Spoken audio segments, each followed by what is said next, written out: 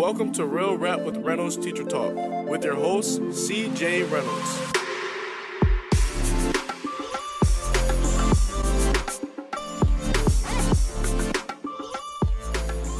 Welcome, everyone. My name is C.J. Reynolds, and this is my YouTube channel. Watch, you're making that cord jump all over the place.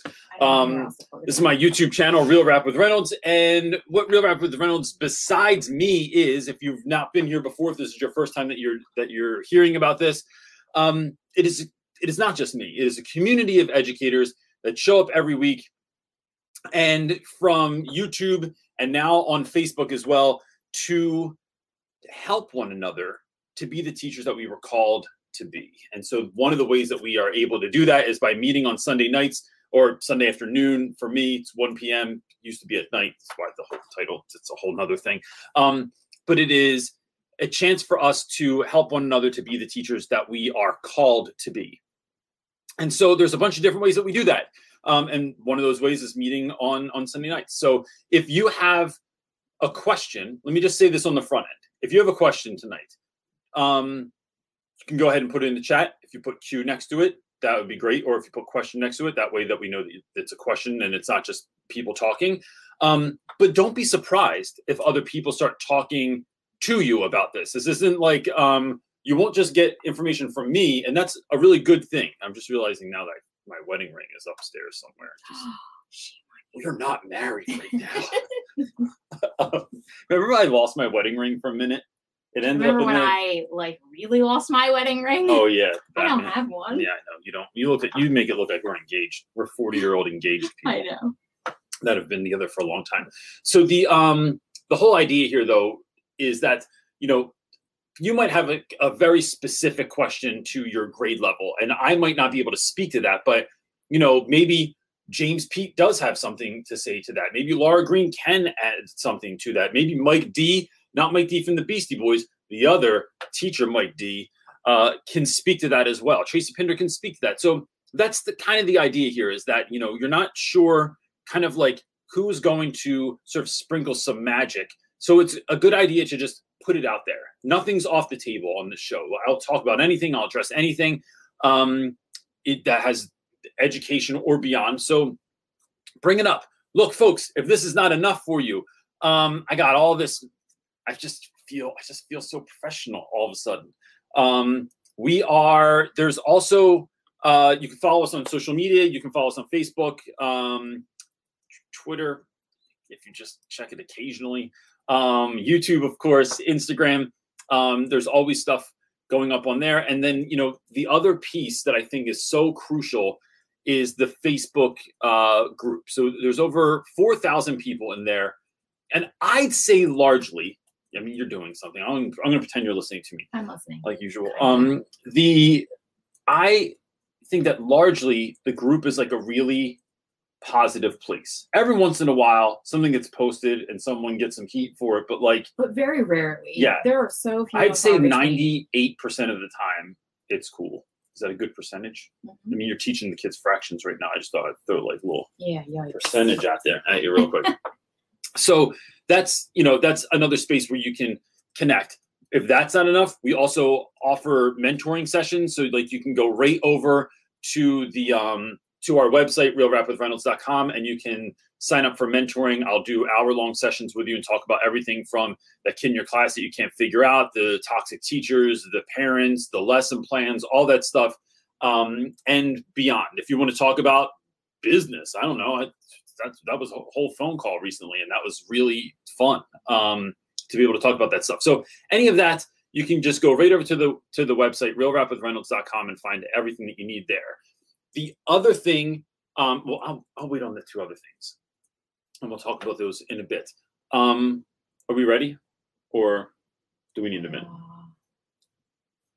No, there's a question. Cool. So can we tell folks where are they finding, if they want to come on Zoom, or if they want to come on the live stream with me, how do they?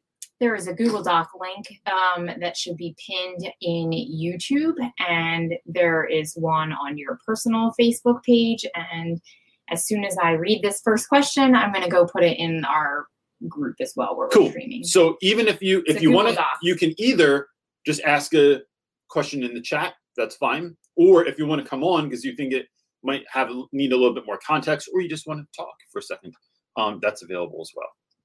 What you got, buddy? Do you have anybody waiting in stream? Yep.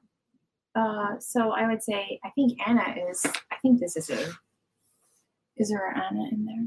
No. All right, I don't know okay, we're gonna go. Anna is asking, how do you deal with bullying at your school? Do you know what other schools do? So bullying at my school is, I just think bullying's fascinating. I'm gonna say it like that. I was watching the show. We were watching this movie last night. Who was it? What was it called? I think it was called Homeland or something like that. It was like Jason Statham, who plays like this rugged American guy with an accent. I don't know. They didn't really explain the accent, but like he was like living in small town, kind of like Appalachia. And there was a kid that was picking on his daughter, and then his daughter like breaks the kid's nose in like the first 60 seconds of the movie, right? It was like straight, like American, like if you bother me, I'm going to break your nose kind of thing. And all I could think of was the kid that was bullying her, just sort of like seeing him in the movie. I thought like, man, I wish I could just talk to that kid, because there's something else going on there, right? This isn't like, you know, he's not just the bad guy. And then even when his mom shows up and his dad, it's like you have a very clear idea as to why this child acts the way that he does. But then it's like, it makes me wonder about their story as well. And like, why are they, you know, acting accordingly? So I think for us at our school, bullying it's not just a suspendable offense. You don't just get in trouble or get detention or something like that. It leads to a larger conversation as to what's going on, why it's going on. Because, you know, I think one of the things I've learned as an educator is that, you know, every student acts a particular way for a reason, right? Maybe they were born like that. Some kids just seem to be born nice. And I know kids, and I'm not just talking about kids I teach, but kids like in the world that I can't compute as to why they're acting the way that they're acting. Folks that I've met along the way that are like really great, and then for some reason their kid is really difficult to deal with, right? So I think some of that maybe is born in you. I like that my spiritual advisor told me one time, or no, it wasn't a spiritual advisor. It was in a book that I read. It says, Jesus might live in your heart, but grandpa lives in your bones, meaning that a lot of the things that who we are, like we kind of grow up with, and they're embedded in us some way. And then we have to decide what we're going to do with that. That being said, I think a lot of students are acting out of some kind of pain or hurt or anxiety. And so then they start taking that out and making other people feel bad so that, you know, for whatever reason. In doing that, though, I found that so many times if I can just talk to a kid that's doing the bullying and help them to understand, like, what's going on? Why are you acting that way? But not even starting there, just saying like, hey, what's going on? Like, this is what I'm like, not even blaming someone. This is what I'm noticing. I'm noticing you coming into the room and acting this particular way towards this particular student. What's going on there? Talk to me about that. Why is this happening? Because sometimes, you know, and you've seen this in every, you know, if you watch Cobra Kai, it's like there's the bully who like then acts like the victim, and then the person that was actually getting bullied gets labeled as the bully. And that was a lot of weird language. It's just not so simple all the time. So I think that if I'm dealing with a bully in my school, it's trying to understand the situation and what actually happened, and not just what I think happened or what I think I saw happen, but giving space for someone to explain why they did something that they did. The next part is digging a little bit deeper and saying like, well, let me ask you, like, who do you live with? I'm just wondering, like, who do you live with at home? Like, who makes up your household? And then maybe you find out that mom and dad are together. Maybe you find out that they're not. Maybe you find out someone's in foster care. Maybe you find out that they live with their grandparents. Oh, you live with your grandmom? That's cool. Do you see like the rest of your family? Like, so like if your family all gets together, who gets together? So I'm not asking if mom and dad are in the picture, because that might be a little bit too fresh of a space to sort of, might be too sensitive for a kid. But who gets together when your whole family gets together? And then if I start connecting dots as to who's there and who's not there, or asking like, hey, if you could change anything in your life, like what would you change? these are questions that lead you to start understanding where a child's coming from. And that, even if you understand where someone's coming from, it doesn't give them the right to do it. It's not an excuse as to why they did it. It's a reason as to why they did what they're doing. And then when you can unpack that reasoning and start getting to the root of that, you can help that kid. And I think the other piece is empowering young people that are being bullied to let them know they don't have to be bullied. And here are steps that are real, right? Not like, not just tell the counselor, not just tell a teacher, because, you know, especially I teach all boys in West Philly. Like no one's there. There is such a stigma around ratting or telling on someone or going to someone with your problems that you have to kind of help kids unpack that a little bit and say, well, like, you're not telling on anyone. I'm just trying to like help you know how you could handle it then. So it's empowering young people with the steps that they can take to handle some of that stuff. And then of course it is for me involving other people in the community, in my school community, so that they are on the lookout for stuff. And then there's a whole list of things that we do here. Then it is, if I have someone like, let's say someone that's been on the channel a ton of times, like Ham, right? Ham's called Ham because he's Ham. He's always wants to be in front of the camera. He always wants attention. So, but he's a really good dude. He carries a lot of bravado with him, and he's always in my room. He's never afraid to speak his mind. And I can see the freshmen, they kind of look up to him in some weird way, because he's a weird dude, right? Ham, if you're watching this, we all know this. But if I can say, yo, Ham, come here, I got an assignment for you. See this dude over here that was just in my room? That's Jalen. What I need you to do is when you walk down the hallway today, I just need you to say, yo, what's up, Jalen? That's it. You don't have to be his friend. You don't have to ask him to eat lunch with you. You don't have to like walk him home after school. Just say what's up, what you're doing there. And I've said this a million times. You are showing someone that thinks they're invisible and letting them know they're visible, so that they don't just go from obscurity to getting bullied. They are actually being acknowledged and having a light shown on them, even if for a moment. So if you can have a kid walk down the hallway and 5 different dudes that day say hi to him, and he's just like, what? Like you just became seen. And then that kid's going to feel more comfortable coming into my room. Then all those dudes are always in my room. And then when he walks in, yo, Jalen, what's up? Yo. And then I'll introduce, like, bring him in. Hey, look, we're talking about Cobra Kai real quick. Come here, come rap with us about this real fast. And then we have that conversation. Now, all of a sudden, the student belongs. And there's a million other things that you can do too. But I find that those few things get to the root of the problem, and they're treating, not just handling, not just handing out, like,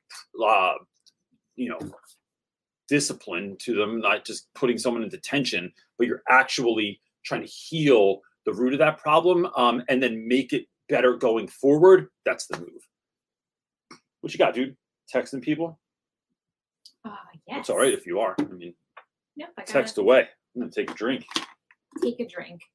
Our next our next question is coming from Classroom Confidential. He is asking, hey, Reynolds, how do you feel about the subject of grades during the pandemic? And do you think kids should be held back if they receive an F? That's from Topher. So that's, first of all, can we just acknowledge this gentleman's picture? That's a great fantastic picture.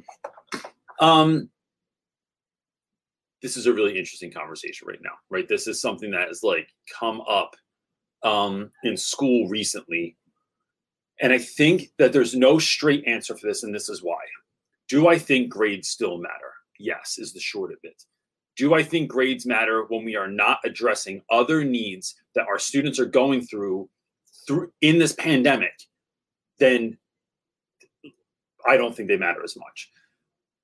I think there's so much social emotional stuff that's happening for a lot of students. I think that the making kids do synchronous learning is problematic in a lot of areas. So like when I have seniors that can't come to class because they have to work, it's either I'm going to work or I'm going to go to school, and then they're failing because they can't, be at Foot Locker or Amazon at the same time that they're in school. But, mom's out of work, dad's not working because their jobs got shut down by the pandemic. It's like there's other things here, and we're not addressing those things.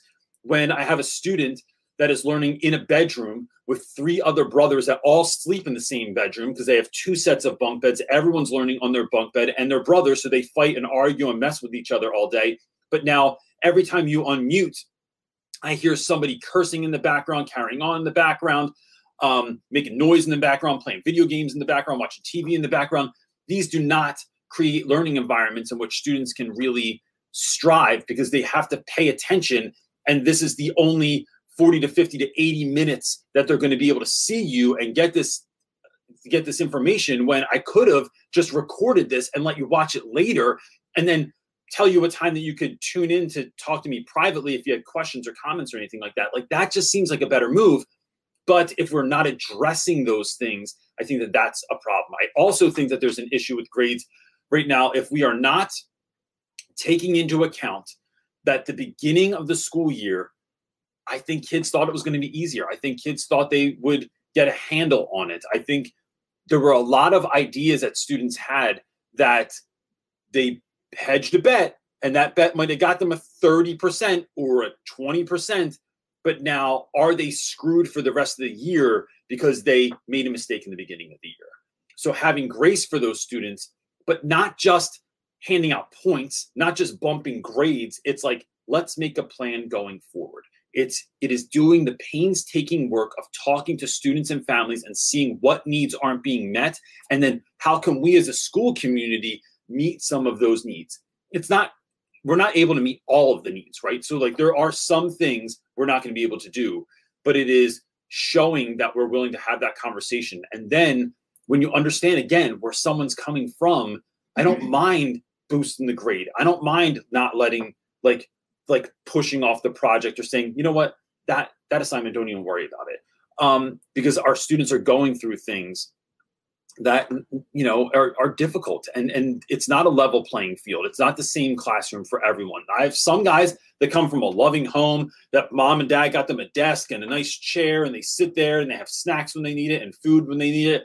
And then I have other guys that are going through, it's hell. They're streaming in from the basement.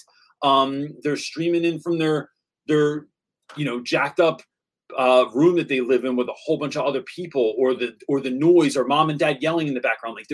So yes, grades are important, but they're not the only thing that's important.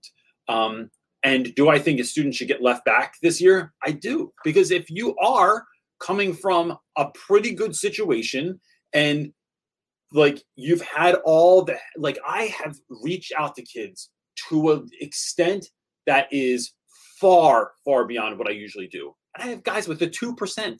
Like 2% isn't, I am not understanding the content. 2% is like, bro, check it.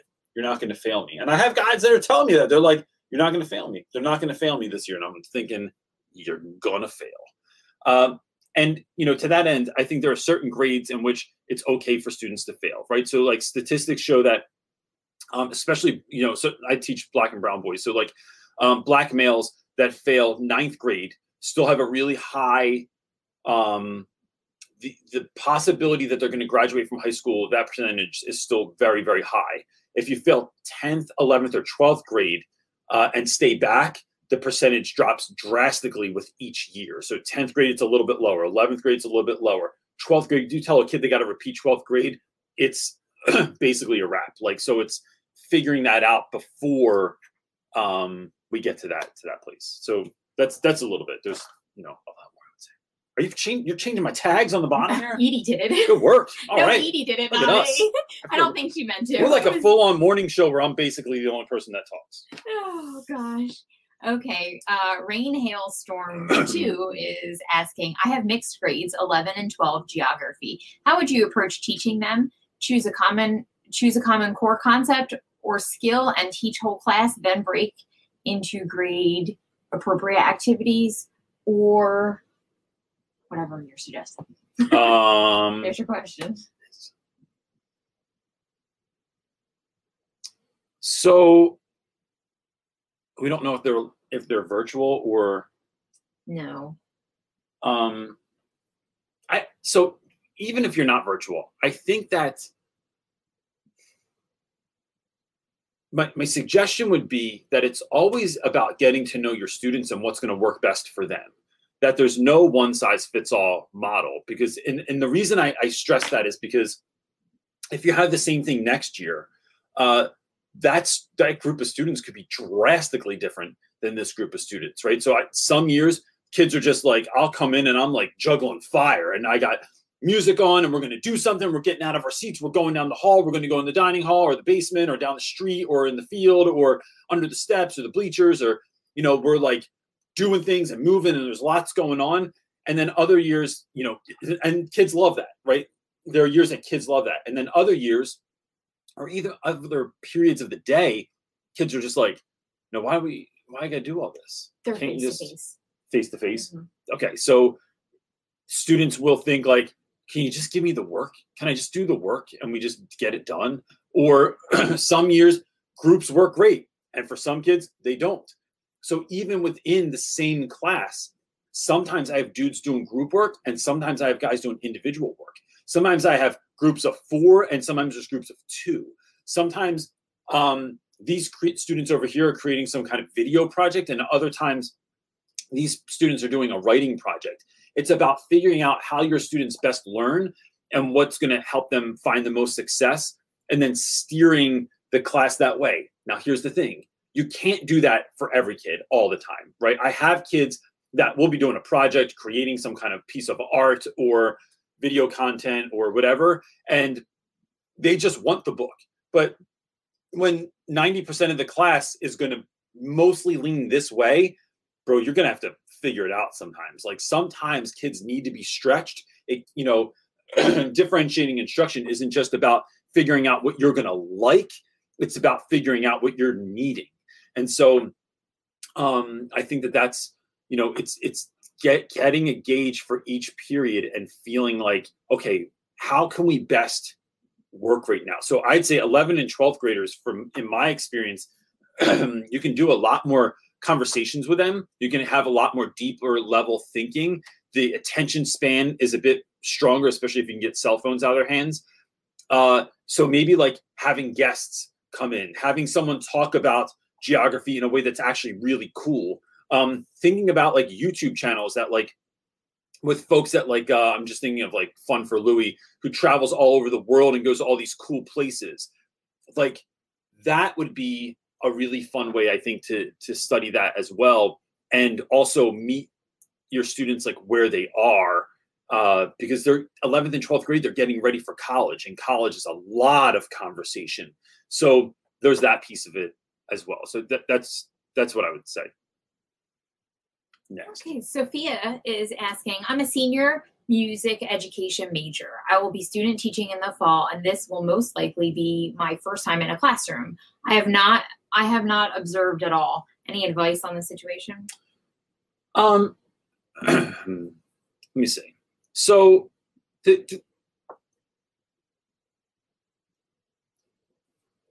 observing can be useful, but I don't know is 100% necessary. It depends on where you're observing. So like, is it going to be in a place that's similar to the place that you're going to teach? Then yeah, that's great.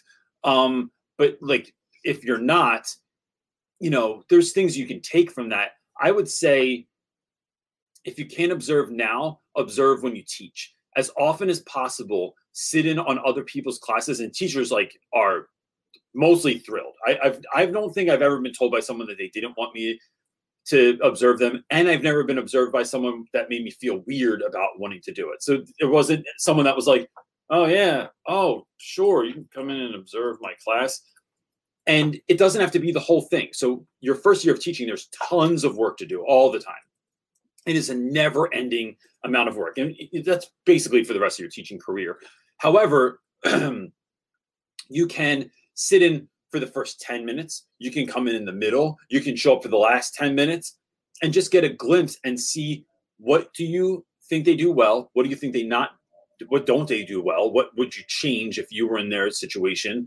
It just starts giving you this, like a better sense of what's going on in those 10-minute increments. So, you know, I just think that that brings a lot of value, and it will bring a lot of value because especially if you're observing students that you teach as well, then to see what they act like in someone else's class. So like sometimes you see someone and they really behave in someone else's class, but in your class, they're, you know, unhinged, or vice versa.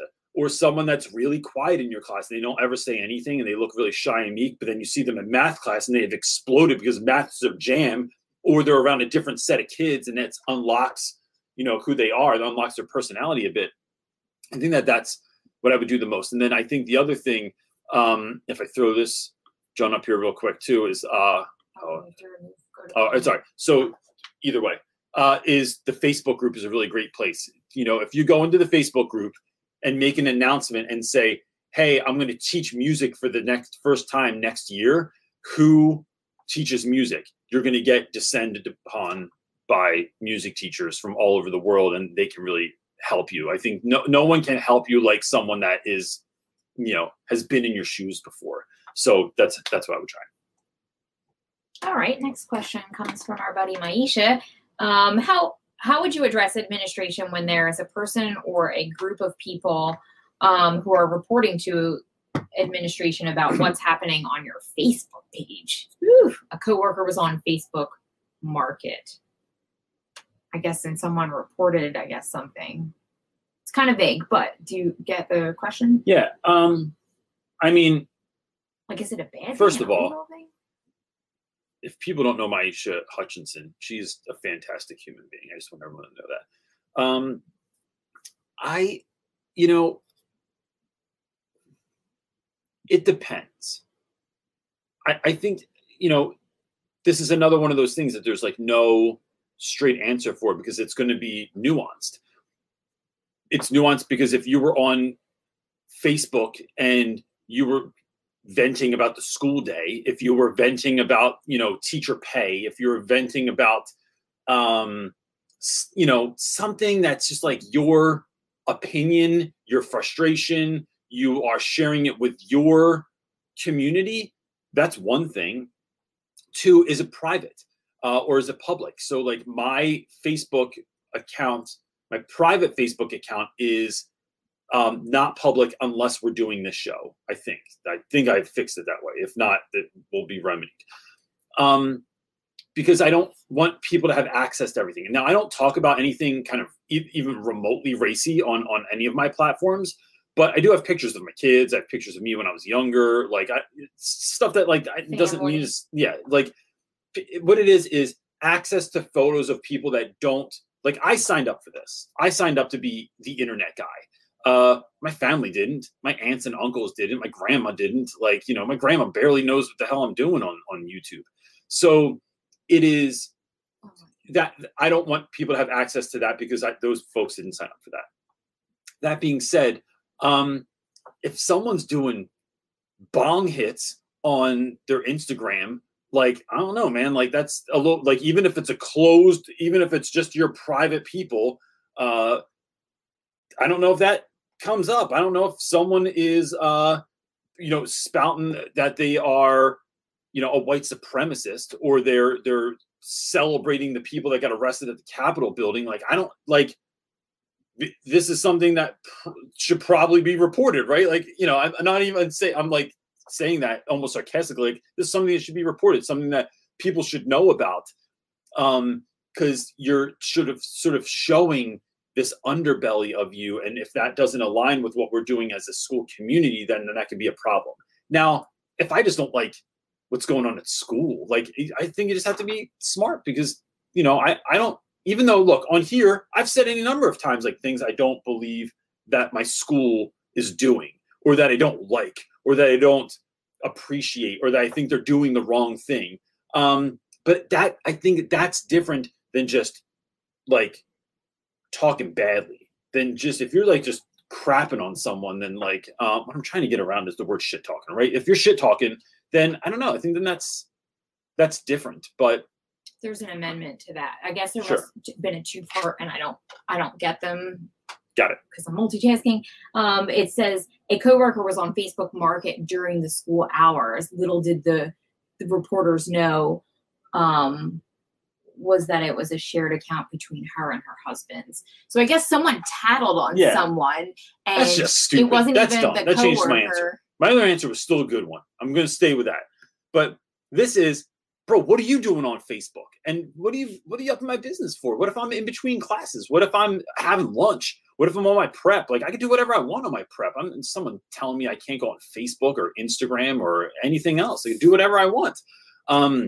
Would you address the administration, like because that's what she's asking essentially, is like, how would you address the administration when there's a person or a group of people reporting to the administration?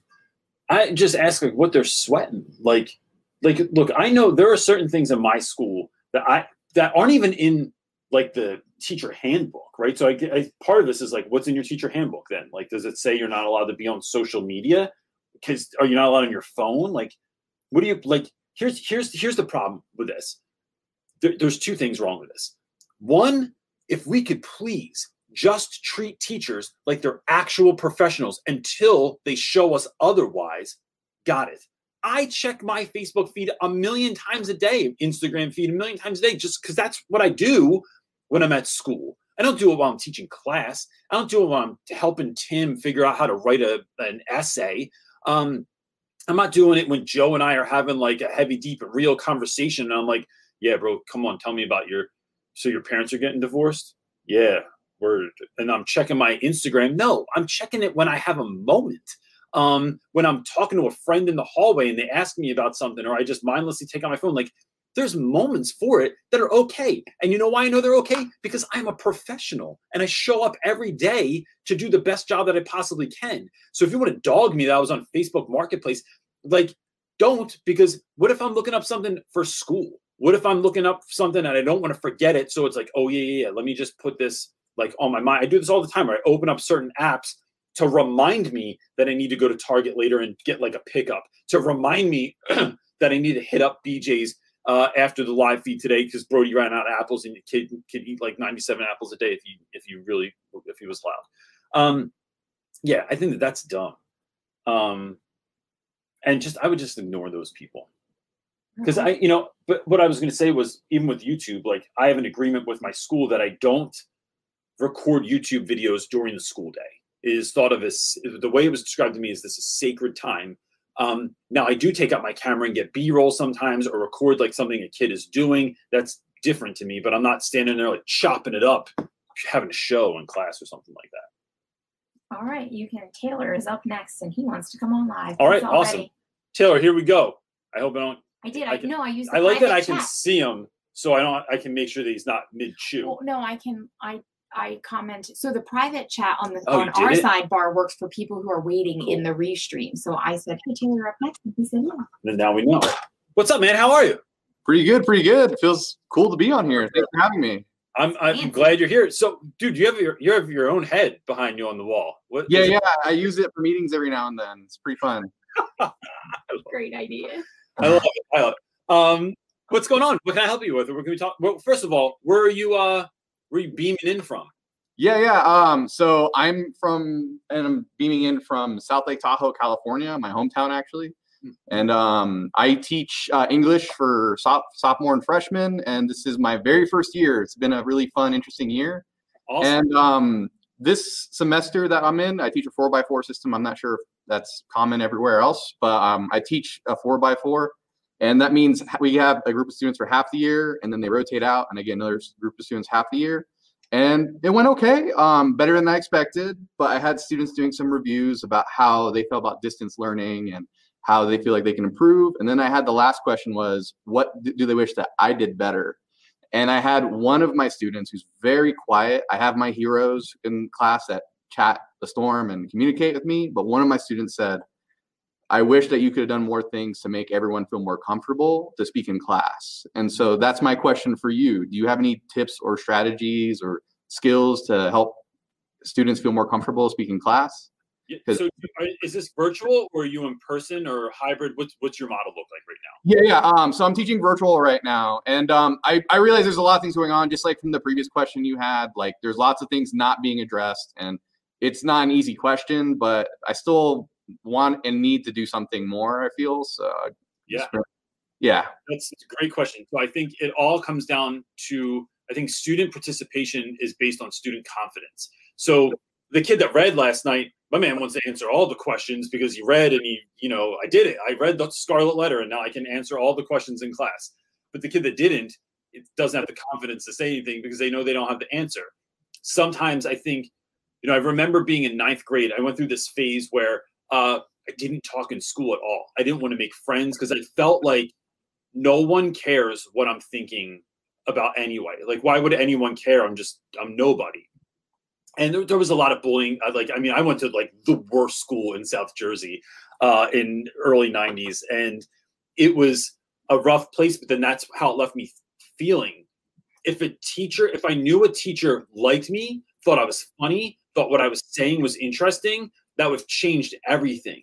So it's about, when you're in the midst of it, finding those students that fly under the radar and trying to find some way to let them know that they are important. And that can look like a lot of different ways. It can look like saying it out loud. It can look like addressing someone and asking them to share. But a lot of times it starts even quieter than that. It is saying like, yo, Tim, real quick, before you leave, come talk to me real quick. You're not in trouble. I always say that because everyone always thinks you're in trouble, right? Like, am I in trouble? It is, come here. And then just saying like, hey, I just want you to know that like, I appreciate you coming to class every day. And I'm just glad that you're here. It could be, hey, look, we don't get to talk that much in class real quick. I have 3 quick questions for you, and that's it. 1, what's your favorite TV show that you're watching right now? 2, if you go home from school, what is your immediate snack that you would like to have every single day? And 3, like, what video game are you into right now? So then it can even be one of those things, right? But what you're doing is you're not asking teachery questions, like what's your favorite subject? What sport do you play after school? Like, that's like average parents say that stuff all the time, like, how's school going? You playing sports? But asking someone like something that's not necessarily silly, but it's still important to them, and like leveling with them right there, that gives them a space to talk about something that they're already confident about. So if they're like, yo, I don't know, like Call of Duty is my jam right now, Cold War. And, oh, really? Well, why? Like, what do you like about that game? And then, giving them that space to talk about that stuff. Then when they show up for class, it gives you that time and space to have those larger conversations, to let them be seen. Also, I think putting kids in groups, strategic groups, and then sitting in with those groups when they're meeting. So that could be in a breakout room. It could be in person. But you are entering into those groups and talking about stuff with them. And I think that can build confidence as well, especially if you give kids jobs. So like sometimes, not everyone likes this terminology, but I don't know another name for it. But like making kids the devil's advocate, right? This is something I love doing in school, where it's like, your job is to just disagree with everyone all day. Like, I want you to be the one that pushes back because we're going to learn how to have better arguments. Your job is to record everything, write stuff on the board. You're giving them a thing to do that maybe speaking aloud isn't their jam, but participating in another way is something that they're going to be able to do. I think that's kind of stuff really helps. Yeah. And then you build it from there. Like, that's how I build, like, eating lunch with kids, eating breakfast with students, having, back when Game of Thrones was on, it was like Game of Thrones meetings every Monday to talk about Game of Thrones. If we were in school now, it would be every Monday talking about WandaVision. I know that's what every student would be talking about. And I would be talking about, because that show makes 0 sense to me still at this point. I have to watch like 3 YouTube videos afterwards to just understand what I watched. But those little things help.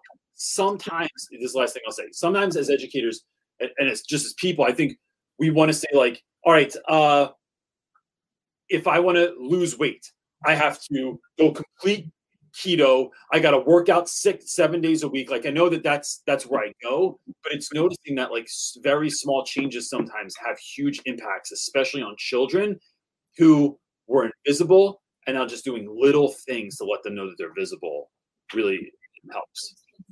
Gotcha.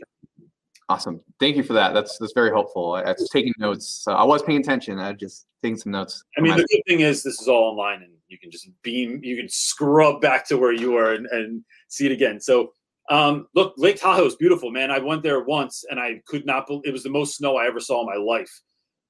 And then you get to the lake, and it's like, I don't know, it's just such a weird situation for me. And like, I don't know, like a beautiful place in the world where you're like, wow, this really exists. There's like 6 feet of snow there, but now I'm like standing at the lake on the beach. And there's freaking no snow, and it's just like, this doesn't make sense in my brain. So yeah, it's been snowing all weekend so far, and I think we're really gonna have a really white winter, so that's good.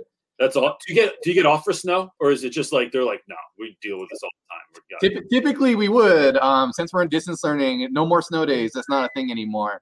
But yeah, typically we'd have snow days if it's really bad. And then our school is like way up in the mountains, kind of in the middle of nowhere. So I have a really good view of the mountains and everything. It's pretty cool. But driving up there and buses going in and out, it's not a fun time if there was tons of ice everywhere. Yeah, I hear it. Well, look, man, I appreciate it, Taylor. Thanks for coming on. Thanks for hanging out in the waiting room till you could pop in here. It was nice to talk with you. Definitely. Thank you. Have a great one. Peace. Who's up next? James Pete. Captain James Pete. What up, Pete? What's up, man? Captain. I like that. Captain James. I like that.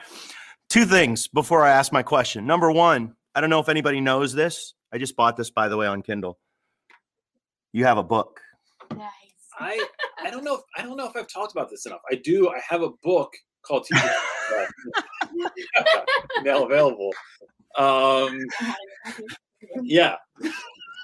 I'm like, I don't have any. I bought 2 of them. One for my student teacher. I've been giving it to her, but I forgot to bring it today. So I'm like, I want to show this book so I can make everybody drink. But so I just bought it on Kindle. So now I bought it 3 times. That's number 1.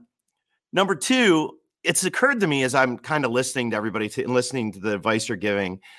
Don't you think that right in the moment, this stinks? Like we're trying to figure everything out. And I think sometimes as teachers, like we learn after we learn. And let me explain. Like we learn how to do it better when we make mistakes. And it feels like this year is forcing us all to just make 1,000 mistakes. Don't you think that a year from now, we're going to be as teachers in this place where we can't get any lower is not maybe the best word, but a year from now, don't you feel like rock bottom? Don't you feel like we're just going to be in a better place a year from now because of all of these insane things that we're having to do, that we're going to start siphoning these insane things into our toolbox so that we become better teachers?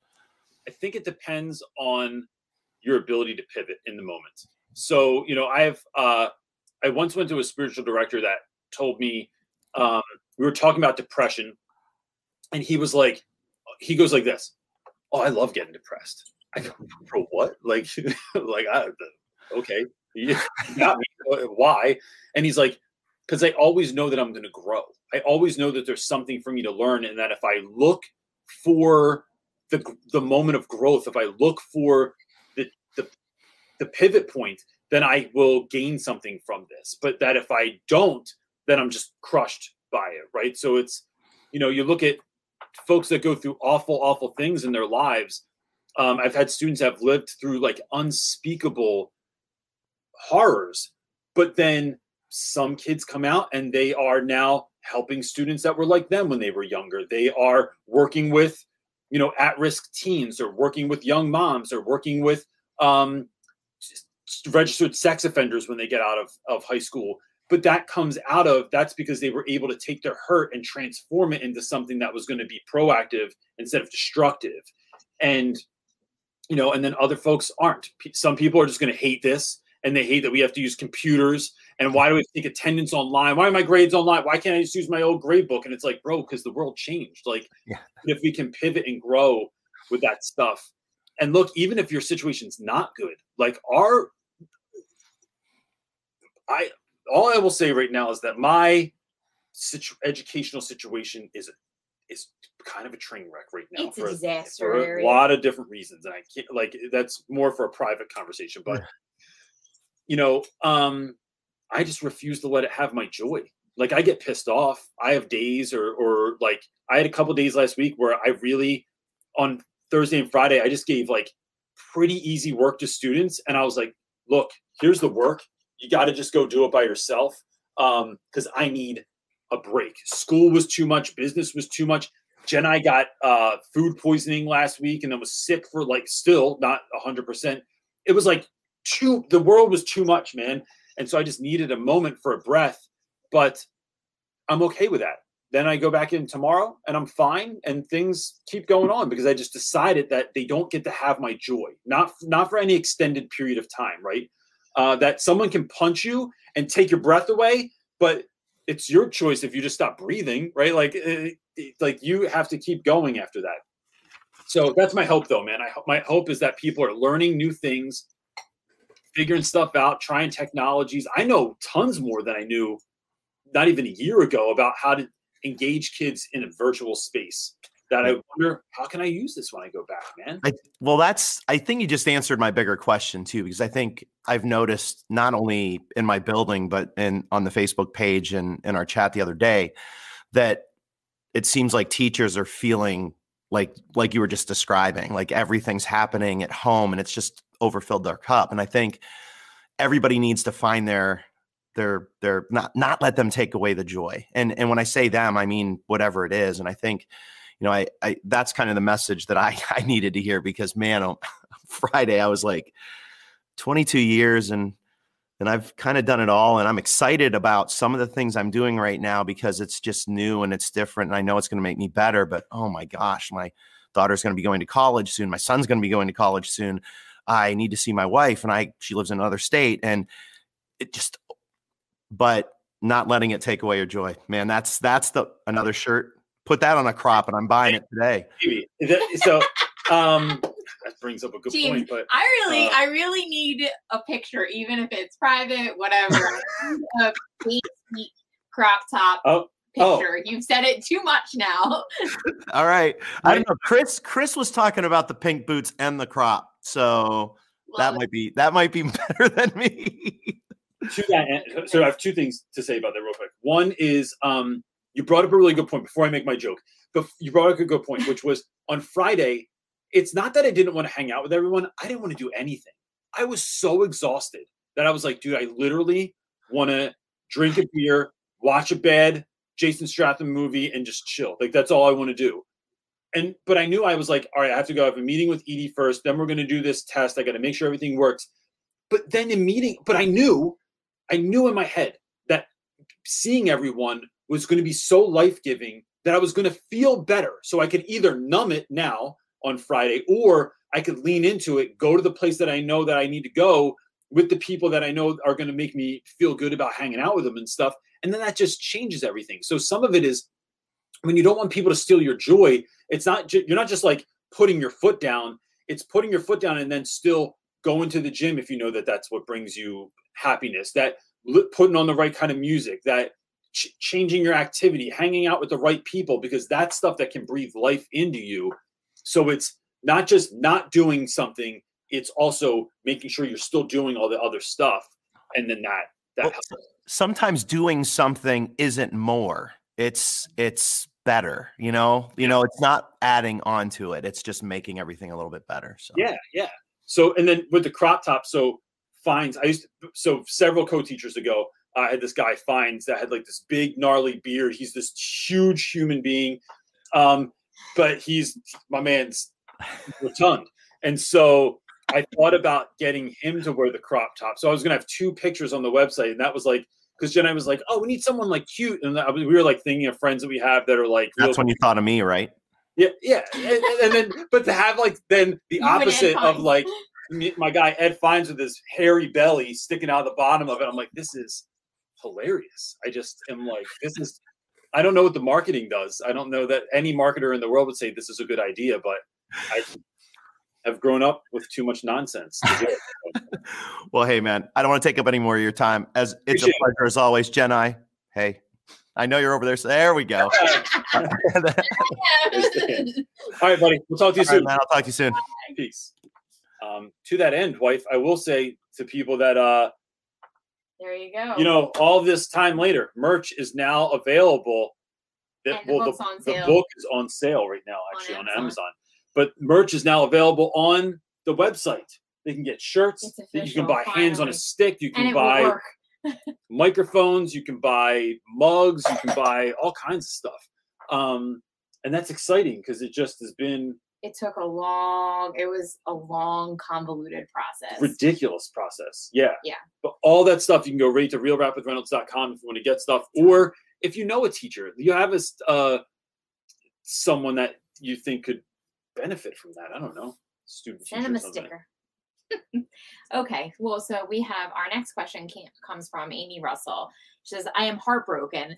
Just said goodbye to my college kid. What is the best way to teach in the midst of raw emotional rawness? I think, you know, Amy, when I get sad, I get sad every year when students leave. There are students that leave our school that I'm not sad. I'm like, I rejoice. This But is your they're own college kid. yeah, but I think, but that's the only thing I have to kind of relate Oh, to it, sorry. right? I think that it is when I lose students, like when Cephas went to college, when Cheesesteak left, when DJ Dirty Kev, like there are some kids that are so close to my heart that when Romina graduated and was so, Romina's the girl that wrote the foreword to the book. She's so dear to my heart for a million reasons. And then she went to Syracuse University and had no car. So like we just like didn't see her for 4 years. It's remembering that. We got random phone calls from her when she needed us. Oh yeah, like when she was inebriated and just like Reynolds. I'm 21. It's my birthday. And I'm like, oh girl, we're ending this call now. It's remembering that these are long-term relationships, and that's not every time that something ends is it the worst. Like I think back to, you know, I just was listening to something the other day where a guy that I was listening to being interviewed asked his mom, what was the favorite age that you ever had me at? Like, was it like when I was an infant, when I was 4, 10, you know, what was the favorite age? And she goes, oh, it's whatever age you are now. And he was like, no, really. And she goes, no, I've just like, I always love you more for who you are right now than for anyone you've ever been before.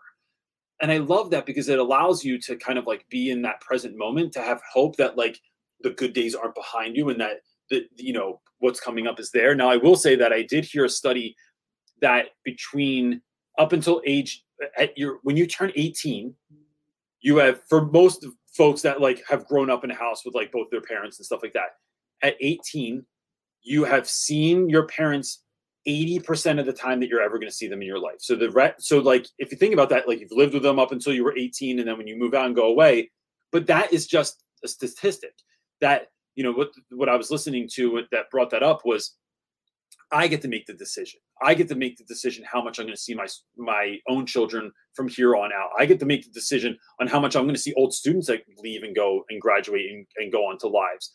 That it is, I play a role in this also, that I'm not just a victim, that I can send my kid things in school, that I can call them, that I can visit them, that I can create a space at our home that like when our kids when my son wants to come back from college, does he want to bring his friends with him and they can stay here because it's a great place and we create a great space for them to meet and to live and to eat and to talk about stuff and listen to music. And like, how am I being proactive about what's going on and being on the offense instead of just on the defense?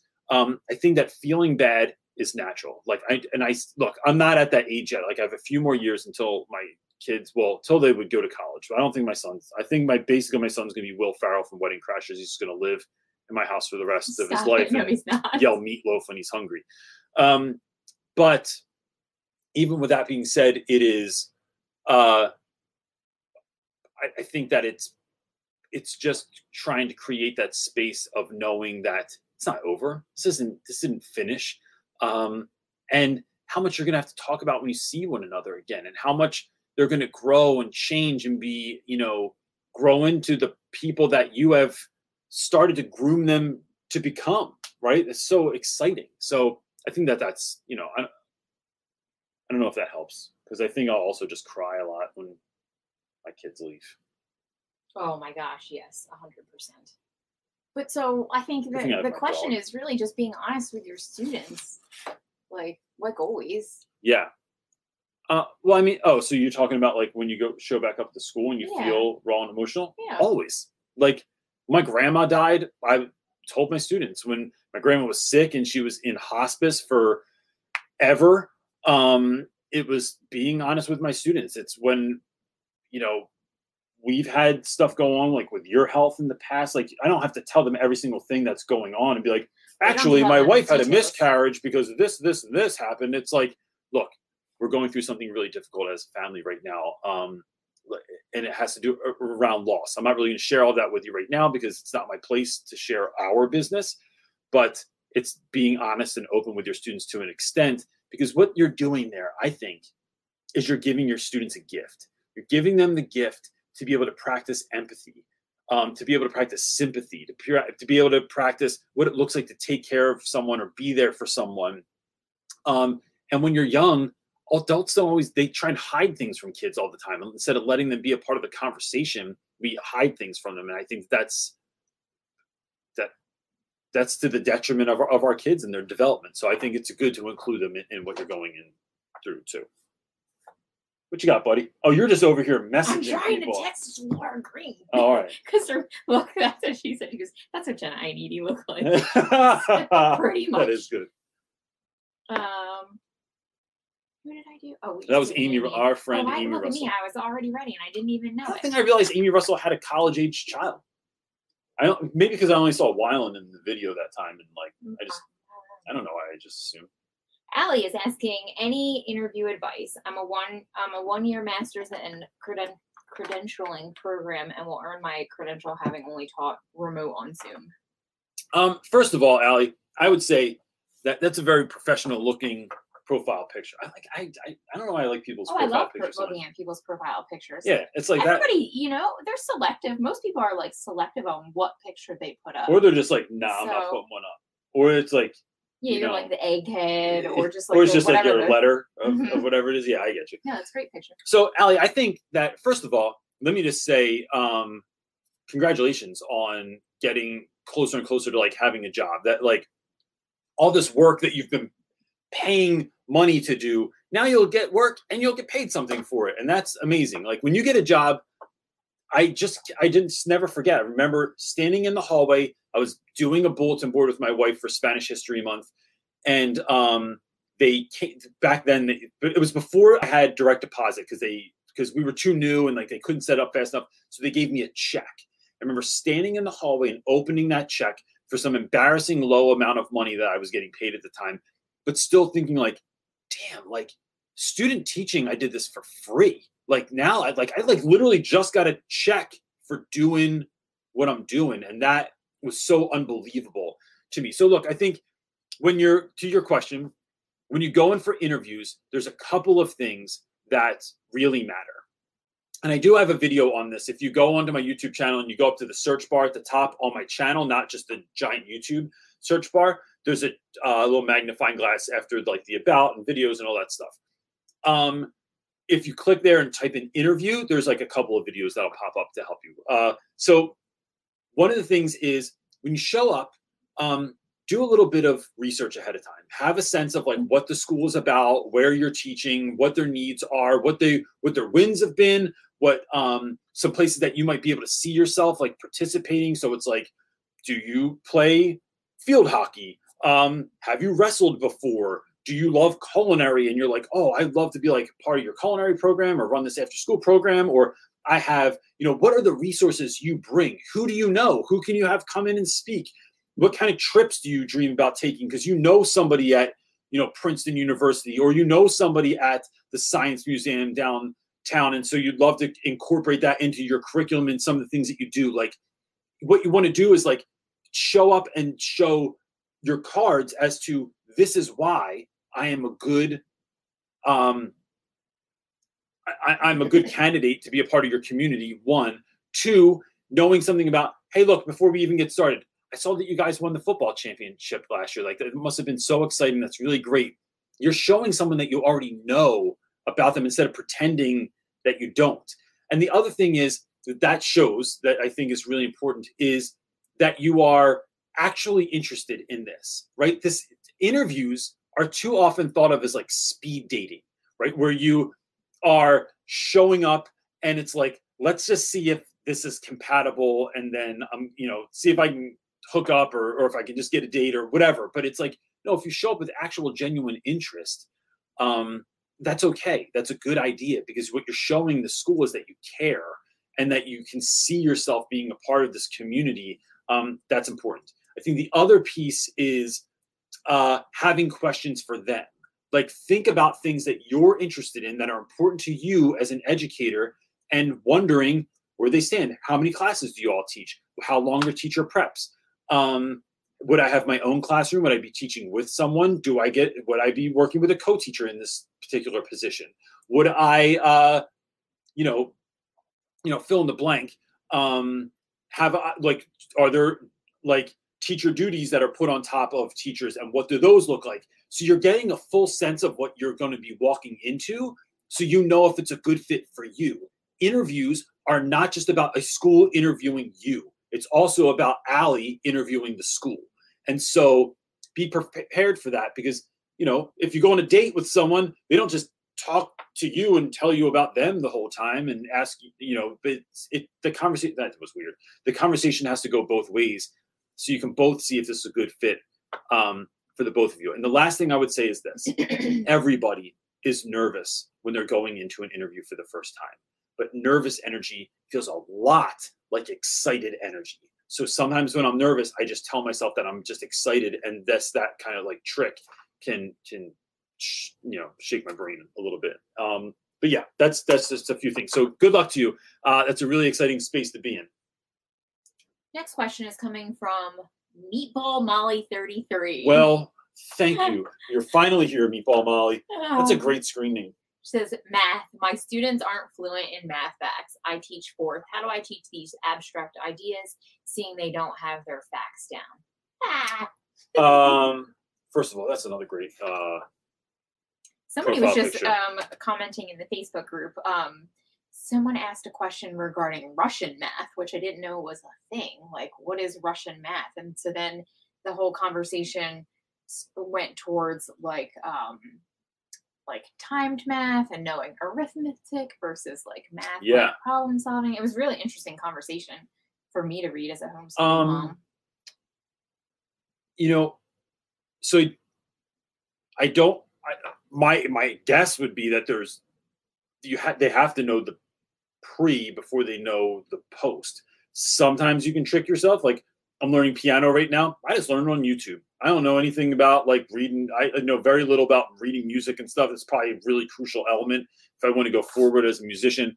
But right now I just look it up on YouTube and I memorize what I'm supposed to do, and then I just play songs.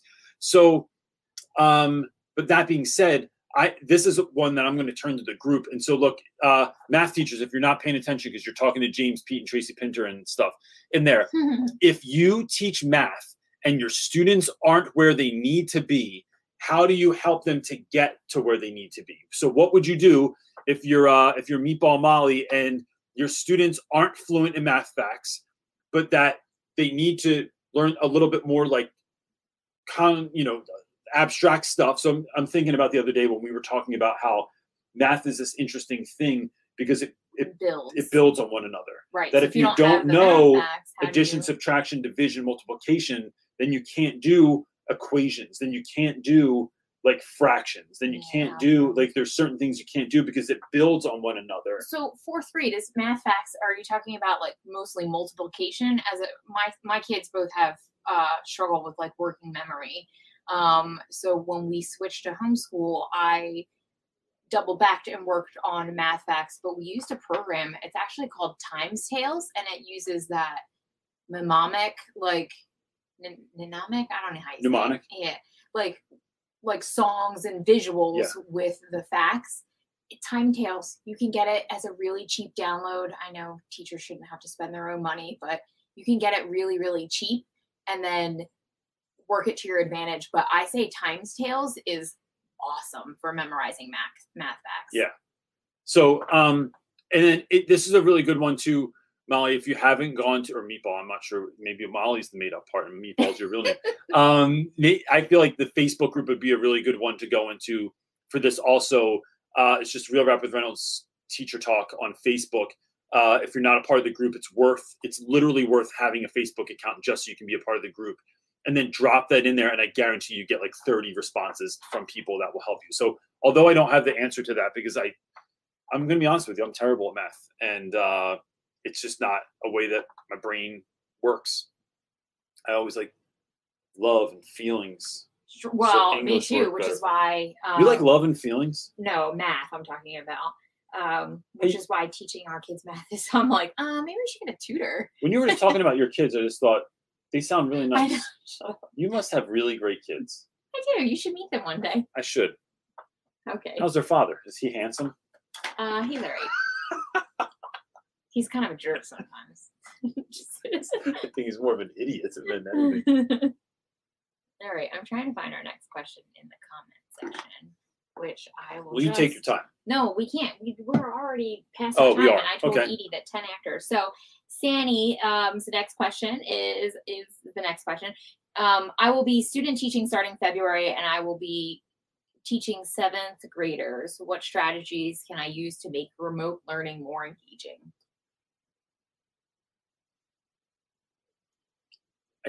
So engagement. Here's the thing. I think that right now, Sandy, that a lot of us are so burnt out. You don't want to go above and beyond. And students too. You're just like basically like so many teachers show up to class like this. All right, yo, bro, open up the do now. It's in there, and we're gonna get started in a minute. But it is anything that you can do to have fun, to make it weird, to make it to make someone say, what is Reynolds doing right now? Or like, I'll just teach a lesson and I just do this.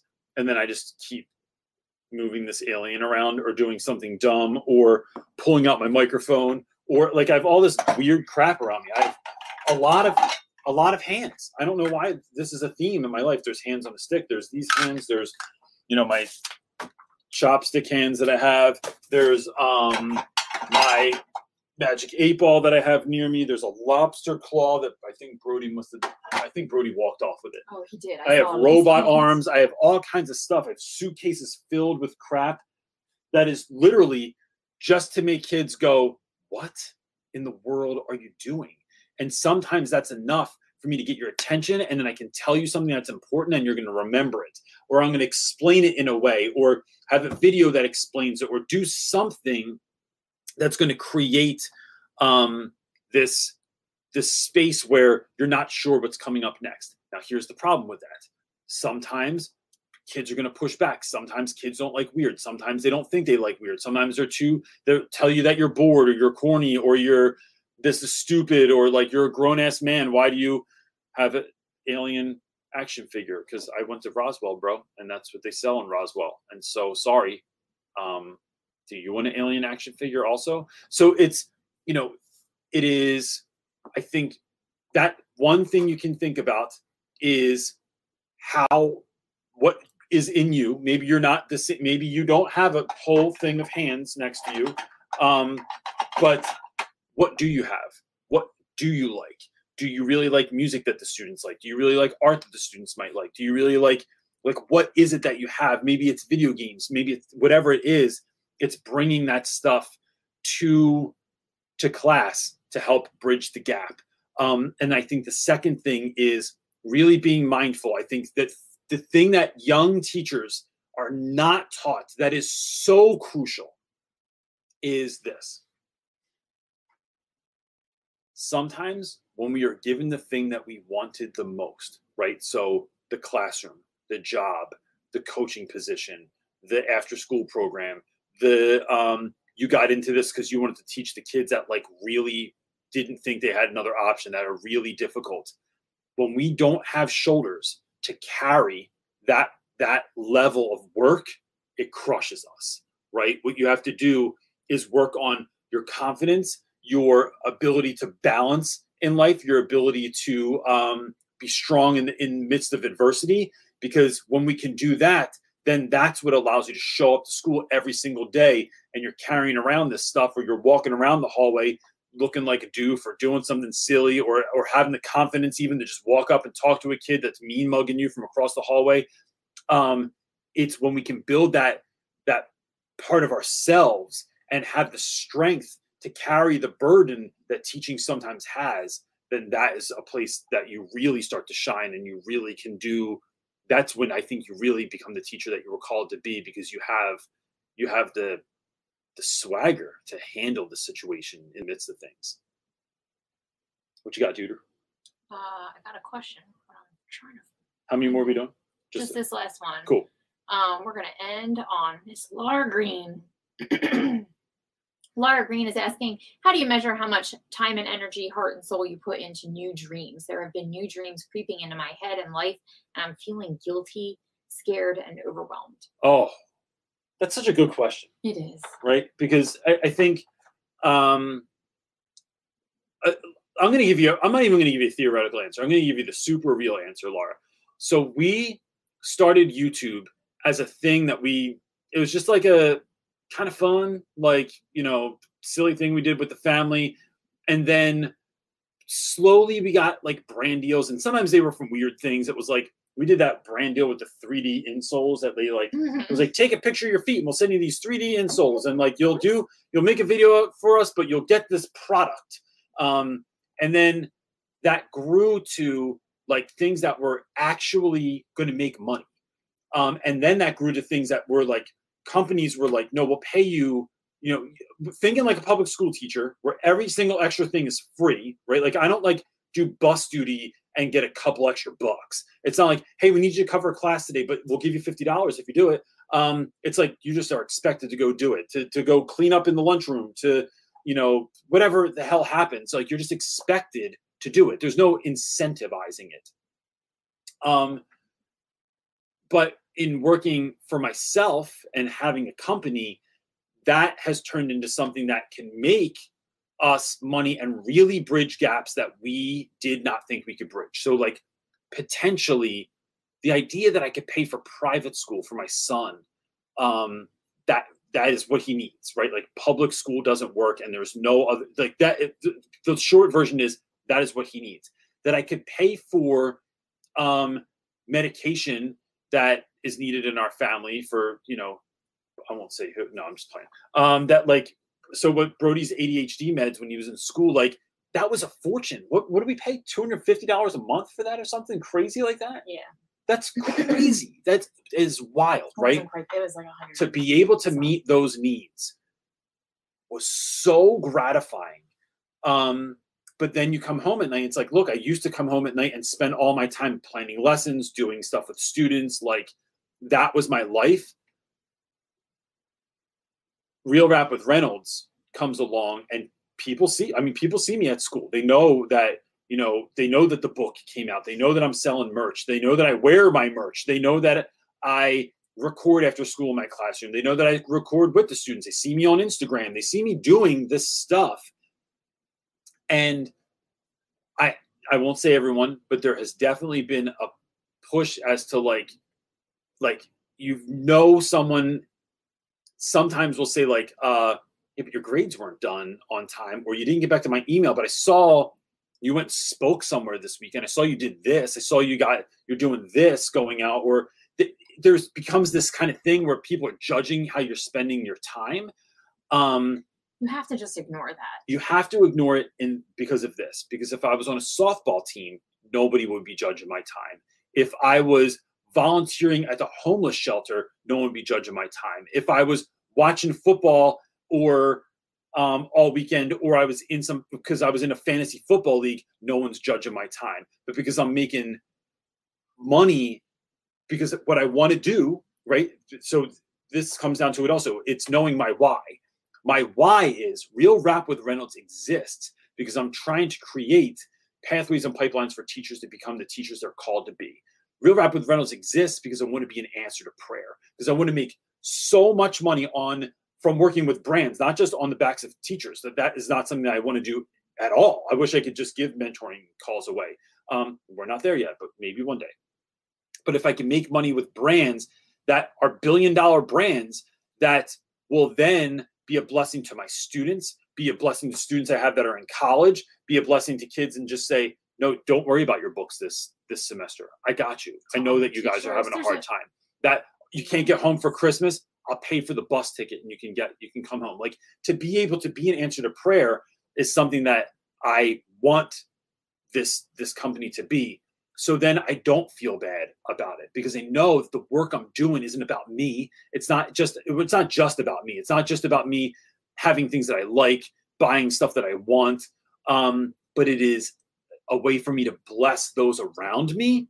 That lets me off the hook immediately. It's just like when I want something for my classroom, or I want something to change, or something to happen in school, that if I'm asking for something for my classroom that just benefits me, I have a really hard time doing that. But when I want books for my classroom, and I know it's for kids, when I want to go on a trip, even if it's expensive, but I know that it benefits students, that changes everything. That's a total shift. And then I have all the swagger in the world to walk in the office, even if it's some absurd price tag that's attached to it. No, this is what I need. And this is why I need it, because I have students with dyslexia. And so I need text to speech. I need these headphones. I need reading nooks in my room. I need whatever it is.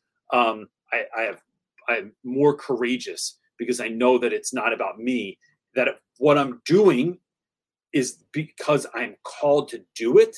That's a lot better. That's a lot more digestible. I'm not saying it's the other way's wrong. I'm just saying that for me, that's more digestible than it's like a me thing or something like that. So, yeah. And I think the bigger part, and I can speak for this between you and I and Laura, because I know she's a woman of faith. I think it comes down to, how do you know what's right and what's real and how much time, and the answer to those questions, I think it's asking God. Like, I think, and it's listening for that. Like, it's the why, and the deeper why behind that goes to God too. It's like, is that the person who's putting that new dream or idea or spawning something new in your life or direction to go? I think that makes all the difference. If because who are you to say no to that then, right? So it changes things. Yeah. And I think that impacts your why, and that impacts how much the time, energy, heart, and soul goes into the thing, and all the questions that you're asking. I think you have to. Yeah. I think it just all comes from that place. Cool. That was very good. My 2 cents. Awesome. Gang, that's it for this week. We got a whole team working on this now, so I don't want to hold everyone up to do 2 hours anymore. If if this brings any value to you at all in your life, right? Like, we make AdSense, don't get me wrong here. AdSense is lovely. It just doesn't add up It's not what to people that think much. it is. So I'm not asking this so that I get more AdSense or something like that. Just, as if anyone would think that. I don't know. But if this helps you, send it along to a friend. Share it if you're on Facebook or on YouTube. Share the link. Tell your school. Bring people along with you. If you know someone that's having a really hard year that you just think would be, not even if they're going to ask their question, but to just be around the energy of folks that are, and people in the comments that are being, it goes back to Jim Rohn saying you're the average of the 5 people you spend the most time with. And so, are you spending your time virtually or in real life with people that are uplifting, that are good, that are excited? That's going to rub off in you. So think of it as that, to kind of share that with people. Anything else? And then the last thing, real quick, is I forgot to mention this earlier. I was going to mention in the middle of the thing. We're starting a newsletter, a video newsletter, where I am going to talk about some of the things that I do to become the teacher that I really want to be, right? So I'm always becoming. I've not arrived there yet. But you can sign up for that right on our website. If you go realrapwithreynolds.com, there's a little floaty thing on there that Edie set up that says newsletter. You put in your name and your email address, and that's it. And those are going to get sent out next week on Friday-ish. I think it's Friday. The 29th, you'll get it in your mailbox. It's a video thing. It's very short, but it just would be a good way to kind of like go into your weekend. And we just wanted to find trying to find new ways this year to add goodness to teachers' lives. And so that's what it is. So That's it, everybody. I hope that you have a wonderful week. And I'm going to end it like this, wife. Ready? And then I can shut it down and it'll just be easier. Peace.